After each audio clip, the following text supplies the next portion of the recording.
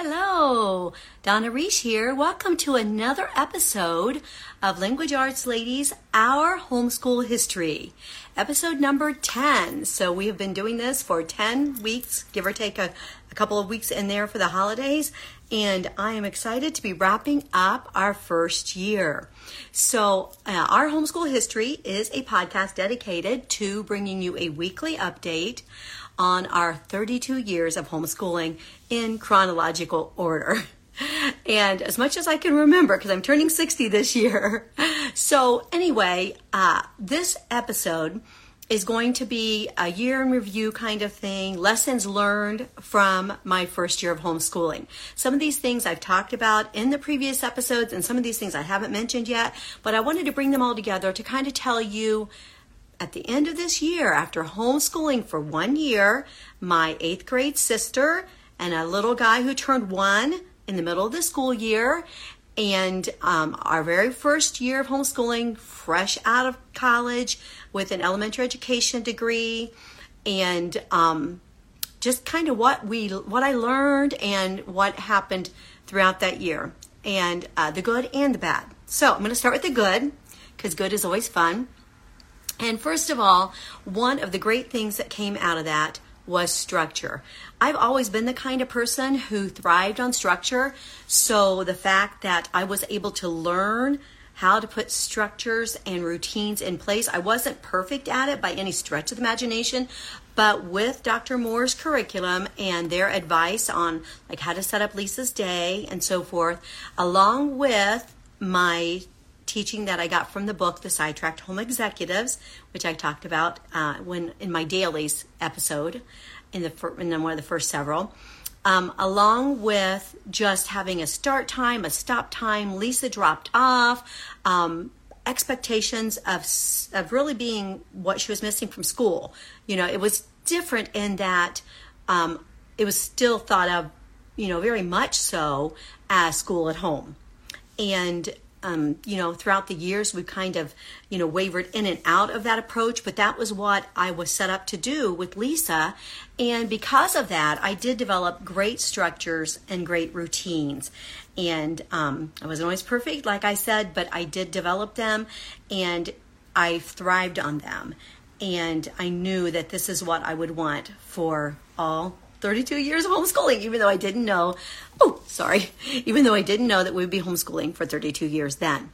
All right. Secondly is the thing that I just mentioned, and that was the dailies. I talked about this in the episode about Sidetracked Home Executives and how through that book, I realized how true my husband's statement of me was when he said, "You're a closet person." And he said, I would always rather do closets than other things. And you always do bigger things before you do the needed or daily things. And we would always just laugh it off. And he would rescue me from my, whatever my situation might have been that day, whatever kind of big, grandiose thing that I wanted to work on that day instead of the dailies. He would rescue me from those. So he's really kind of partially at fault here, right? And, but through that book, I realized that he was right, and that if I could get a handle on the dailies, then I could make the bigger things work after the dailies. And it would be so much more rewarding. And when I was done with the bigger things, I wouldn't have to look back at sinkfuls of dishes and laundry baskets full of laundry. So I learned the dailies, and the dailies became my way of life. And I learned about them 39 years ago when Joshua was 1, because he just turned 40. And literally for 39 years, I lived, and I continue now as an empty nester with a home, with business and everything in the home, in and out. I continue to live with the dailies as a huge part of my life. And I'm so grateful for having learned that.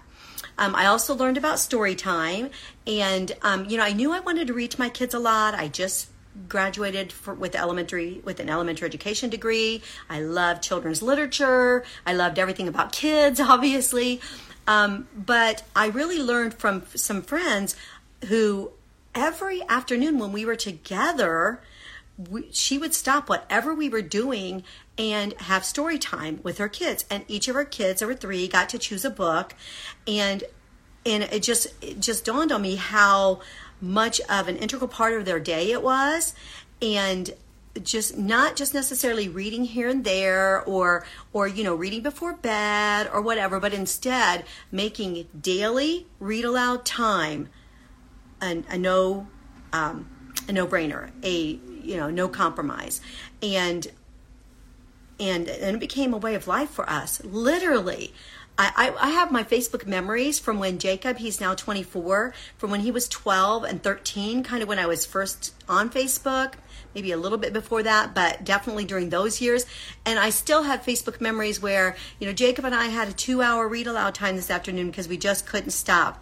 He was lying on one end of the sofa and I was lying on the other, and we were all covered up, and we just read for 2 hours. And he was 13 and I was still doing that same afternoon story time, so to speak. Obviously not picture books at that time, but it just became a way of life. I learned so much. I just grew in leaps and bounds as a teacher and as a person, and just all the organizational things, the structures and all of that, plus just what I learned through teaching Lisa day in and day out. It was really phenomenal.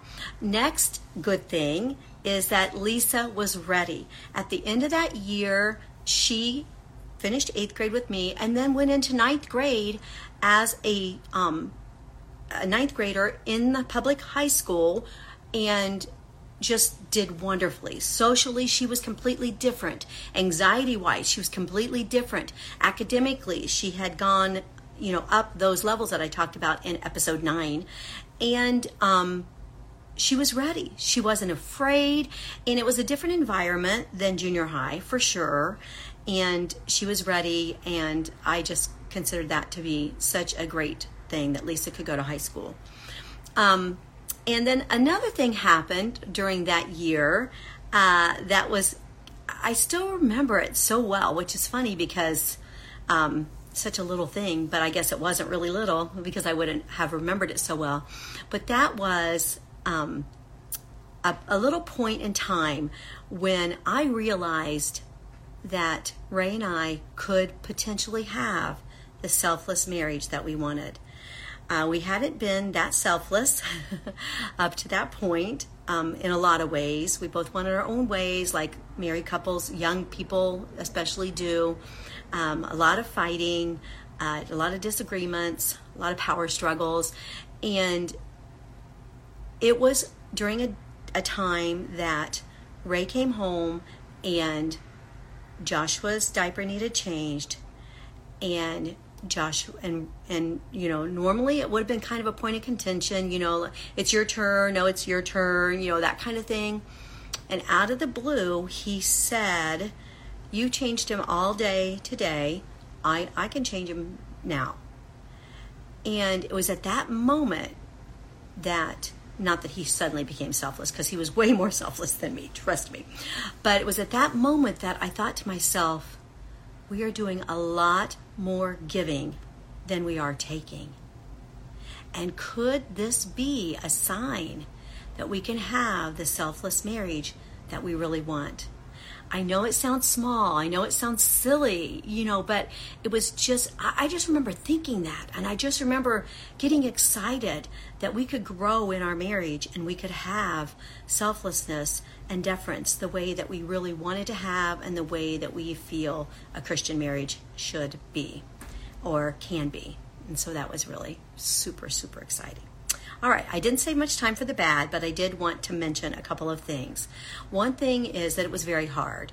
And, I never want to paint homeschooling as easy. And my kids sometimes say, "I don't understand it. You made it look so easy. You made this look so easy. You made that look so easy." And now that they're parenting as well, they're just like, it just didn't feel hard. Vacations didn't feel hard. Nothing felt hard. And I was like, things were hard, but Dad and I were definitely, such a united front, and we worked hard together on everything that we did with our family. So that made a huge difference. But this was a hard year. It was difficult. Lots of power struggles between Lisa and my mom and myself, and a lot of tears, a lot of frustration. I didn't know a lot about special needs. I think I had one teaching the exceptional child class or something like that in college. But it was hard, and I don't want to paint it any other way besides the fact that it was hard.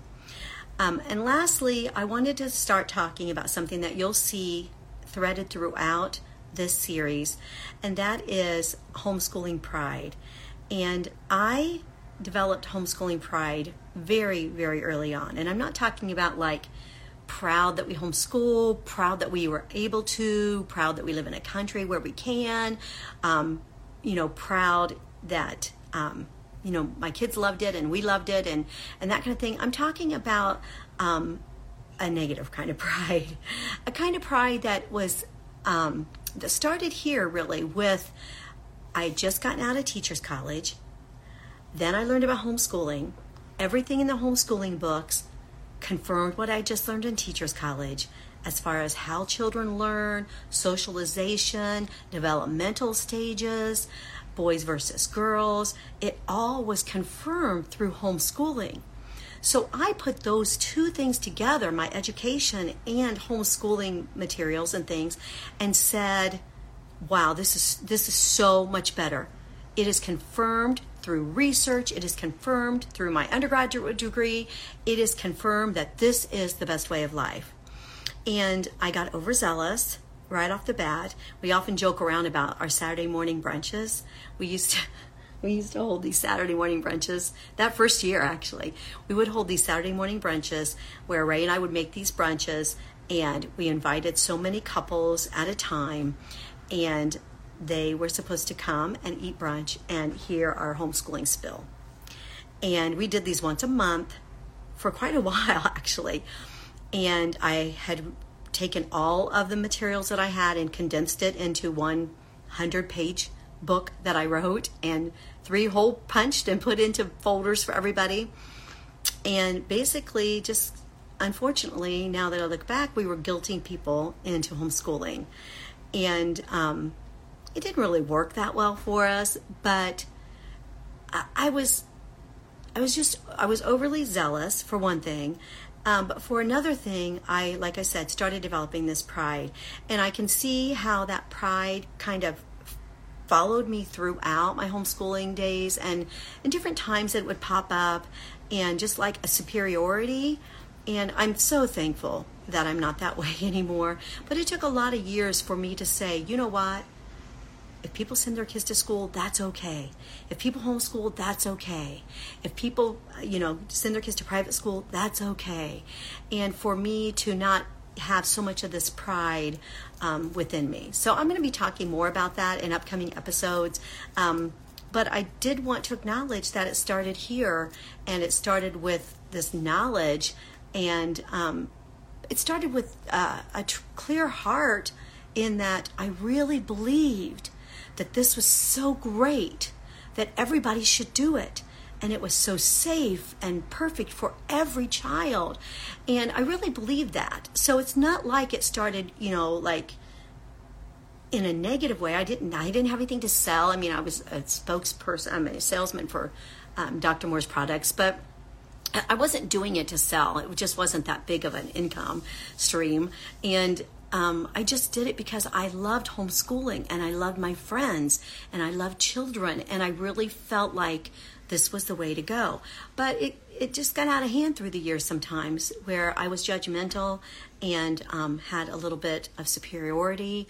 And if you were if you ever felt that from me, I'm very sorry. But I wanted to start talking about it here, and so that when I bring it up throughout, you will know. Yeah, I can see how that kind of happened, right?